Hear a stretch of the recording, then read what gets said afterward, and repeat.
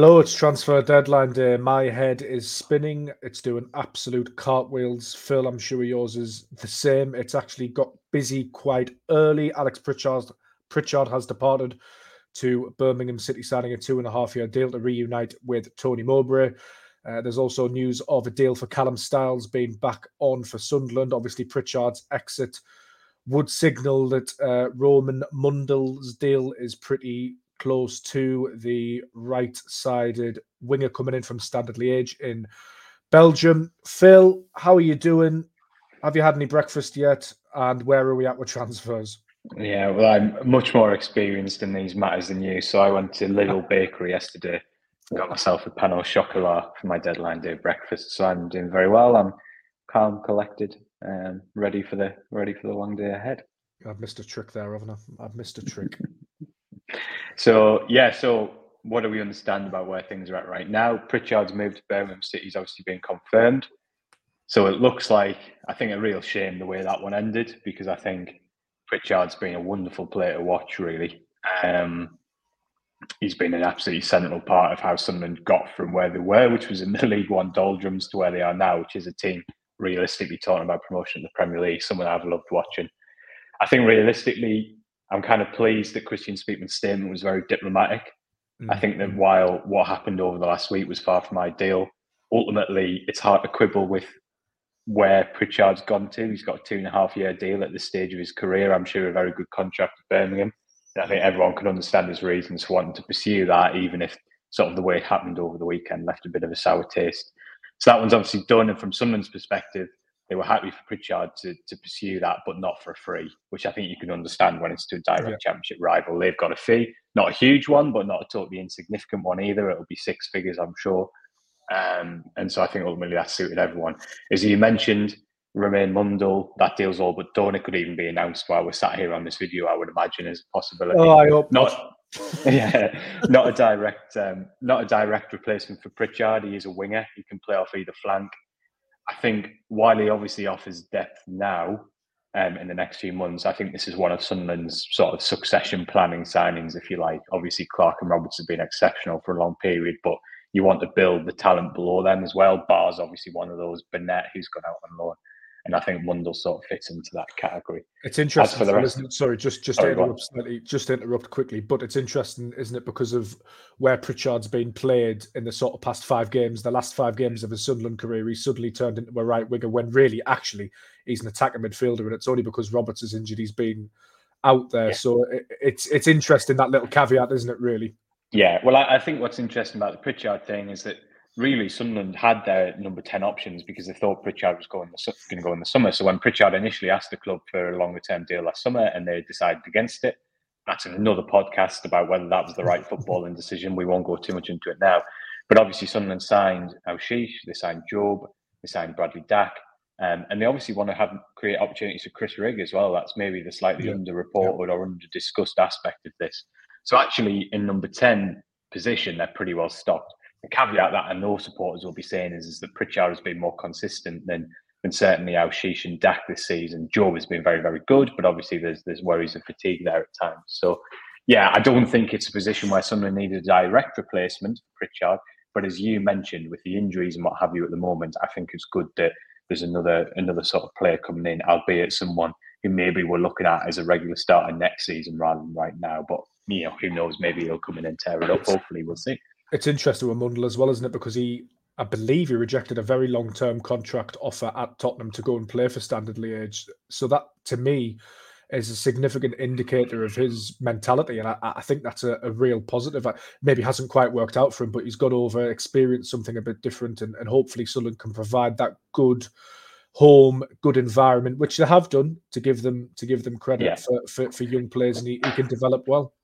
Well, listen, we talk a lot about the Sunderland recruitment model, and rightly so, but let's be fair. This is one aspect of the strategy that so far has worked incredibly well. Yeah, I would targeting agree. Very good academy players who are coming towards the end of their contracts and want to start playing senior football now. We've seen it with Sirkin, we've seen it with Ekwa. This is something that they've done very, very well in targeting these opportunities. And you know, maybe, you know, Mundle is similar to that Ekwa who arrived last January. We didn't see him for a little while as he sort of embedded, hasn't played a huge amount. Mundle is more experienced now, obviously, as you mentioned, in senior football, but maybe that's a similar one where we'll start to see him towards the end of the season with the hope that he can really sort of then attack pre-season. And yeah, which deals haven't we talked about yet? Yeah, so Callum Styles. Yeah, so Callum Styles is one that I now would go as far as to say I think probably will happen. So obviously we knew with Mundle pretty much done, we knew coming in today that striker and centre midfielder were the two kind of key targets for Sunderland. It looks like Styles is going to be that midfielder. Sunderland asked about him earlier in the window. A deal wasn't agreed then, but I think Barnsley have kind of been expecting him to go all month, and that has now been revived. So it's not quite the sort of holding midfielder Corey Evans. I was going to say, is he a six, Phil? Is he a six? Because that's I wouldn't have said so. I think he has played. He has sort of played in that role for Hungary, and this is a really big part of the deal. It's one of the reasons why Styles was keen to step up. He wants to protect his international place. He has a quite remarkable international. I think it's a grandparent. He qualifies for Hungary. He's obviously playing with some pretty good players in that side, and he does play as part of the midfield too, in a 4-2-3-1 for Hungary, as I understand it. So it's certainly a role he's sort of comfortable in. Although I would have said that he is more energetic. But certainly in terms of, if you look at the way Sunderland are playing this season, he would fit into one of those Neil or Echo roles. And obviously the big thing, which we have mentioned elsewhere, is that he can also play at left wing back. Beale's made pretty clear at times it's not going to be his go-to formation, but he does want to switch to a back three. And Styles and Kjelde now give him that option for the short and the longer term. So yeah, I'm expecting that one probably will go through today. And then striker, we don't know. Kiefer Moore looks like he is going to be on the move because Bournemouth is strengthening. They're bringing in a striker from Turkey. But on big money as well, very big money. So that would suggest that they would like to get Moore off the books. Yeah, you would have thought some description, because obviously you would have thought so. Whether they get him out on loan or whatever happens with him. But as I think we've kind of all feared or kind of suspected all month, there's teams with bigger pockets in that race, and certainly all the sources close to that deal are suggesting at the moment that most likely to go to Ipswich. But we'll wait and see on that one. And what I would say as well is that I'm sure someone has been well aware of that possibility all month. So there's nothing at this stage to suggest that they haven't got alternative irons in the fire. So we'll wait and see on that one. And then where else have we got? Should we talk potential outgoings today? Is that the last thing to? Yeah, we'll do that. Just very quickly though on the Styles thing, because it's Sunderland's midfield fascinates me at the moment, and I don't want to go too in depth because obviously this is quite a short, bite-sized podcast. But with Styles not being your number 6, given where Dan Neil played last week in that sort of holding role, he's done it before for Sunderland. Could we see him at the base of maybe a deeper 3 possibly going forward? And just to add to that, I was listening to a pundit over the weekend, and I can't for the life of me remember which one it was, but it was a very good point. And it said that top sides actually have the ability to change formations 2 or 3 times in games. Sunderland maybe haven't had that. But now with an extra midfielder, you could maybe go 4-3-3, 4-2-3-1. You could go to a back 5 in transition. So it does offer that flexible that tactical flexibility, especially with the Leeds guy coming in at left back as well. Yeah, I think I agree with that. And one of the reasons why Speakman's always been quite sort of hasn't really agreed with the suggestion that they should sign a direct replacement for Corey Evans is that I think because there is a belief, rightly or wrongly, I'm not offering an opinion on it, I'm just giving what I think is the view, is that moving forward as they try to dominate games and become a really strong attacking side in this division, they don't always want to be playing with a number 6. They feel they can play with that 2, if you like, who then rotate. But I agree with you. So maybe the view is that you add another player in that mould who has some defensive strengths, but is also very energetic and get forward. And in certain games, maybe you decide you want to play with a more of a 4-3-3 or more of a holding midfielder, and maybe Neil can be that player at times. Maybe Styles can be that player at times. We won't know until we found more about the plans. So I agree with you. I think it is about flexibility. Personally, would I have liked to have seen a sort of grey hairs, if you like, in front of the defence? I think at times that can be really, really useful, but I can sort of understand someone's perspective that you don't just bring one in if you don't realistically think they're going to play in the long run. So it's going to be really interesting to see how that one shakes out. It's been a long run and transfer debate, isn't it? And I'm sure it will continue to be. And really interesting to see where Styles fits in and how that plays out.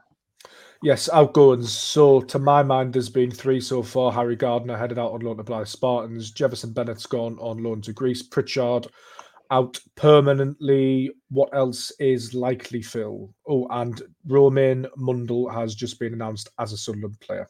So the prediction came true, Phil. Yeah, well, we were sort of right, weren't we? So that's good.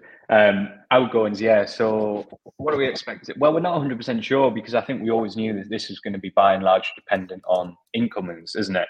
So the outgoings that we're sort of expecting today are probably loan moves to players who are going to be impacted by those who come in. So Callum Styles being a classic example. Will that lead to Jay Matete going out on loan? I think it's a distinct possibility. And I think that's also true up front. So we know that if Sunderland get a striker, they may well allow Louis Hamir to go out on loan. But obviously, if he doesn't, they may well feel they need him as additional cover for the rest of the season. We also know, don't we, and maybe you can come in because I know you've got a bit of background on this, that there's potential for Nectar Triantis to maybe go out on loan. Hibs is a potential destination. I don't know if you want to pick that one up. Yeah, I will. That was nicely segued. I will talk while you tap away, Phil. Don't you worry about that. So yeah, Nectar Triantis. Obviously, Sunderland have options in the centre of defence. Luke O'Nien, Dan Ballard being playing there. The lad from Leeds coming in does present an option as well. Jensen Seelt can play there. So Triantis is going to need game time. A bit like Bennett in a sense, though. He's come to a new country last summer, although he is English speaking, so it's a bit easier for him to sort of bed in. But I think the question will be, and you probably agree with this, Phil, do they want to sort of unsettle him again 6 months after sort of joining a new club? The caveat to that is that Triantis' coach at Central Coast Mariners, which is where Sunderland signed the player from, is now at Hibs. So that is a potential link-up that can happen. I think there's definitely interest from the Hibs end, and there was certainly earlier in the window, but Sunderland rebuffed that pretty quickly. Now, this was before Sunderland started to sign players, so you do wonder if that's something that could get done. Obviously, Hibs, as a club, isn't that far away geographically from Sunderland, so it's not like he's going to the end of the earth. He can still probably check in with his parent club. It just offers him that opportunity to learn about British football. The Scottish division, people talk about a lot about the Scottish division, but in terms of getting a young player ready for British football and championship football, I don't think there's actually many better proven grounds, Phil. I love this deal if it happens. I think it's a brilliant loan move. You're putting them in an environment that's really going to help him acclimatise to the championship. I think it'll be a really valuable playing experience for him. You're putting them in with a coach who obviously knows really well, so that's a massive tick. And as you say, it's not a particularly long move, so it's somewhere where you can maintain that dialogue and look after him really closely. And if anyone ever in their life gets the opportunity to move to Leeds, they should do it. So that's just another box tick for me. No, we'll wait and see. As you said, we don't know whether that's going to go through yet, but that's a deal that makes a lot of sense to me if it happens. I think with Hjelde and potentially Styles coming in, as we've discussed, who can play the left wing back, I think the level of cover is probably quite decent in defence. When you think that Elise will be back at some point, he's still a couple of weeks away yet, but he will be back before the end of the season. So I think that while it's a little bit of a risk, I think it will potentially be a really, really sort of high reward one. So we'll wait and see on that. Just 2 or 3 points to finish with. Mundle taking the number 14 shirt for Sunderland is a massive shoes to fill. Obviously vacated by Ross Stewart in the summer, hasn't been used since. Phil, what do we know about that deal quickly in terms of contract length? Has it been announced? I'm guessing it's undisclosed. You'll have to tell me because I really honestly haven't had a chance to look yet. Yeah, well, it is an undisclosed fee, but our understanding is that it is another 7-figure investment. Obviously, we know how Sunderland do these deals. There'll be money up front, but part of it will be sort of bonus dependent, depending on how much he plays, all that kind of stuff, potentially whether someone get promoted, all these little things that come into it.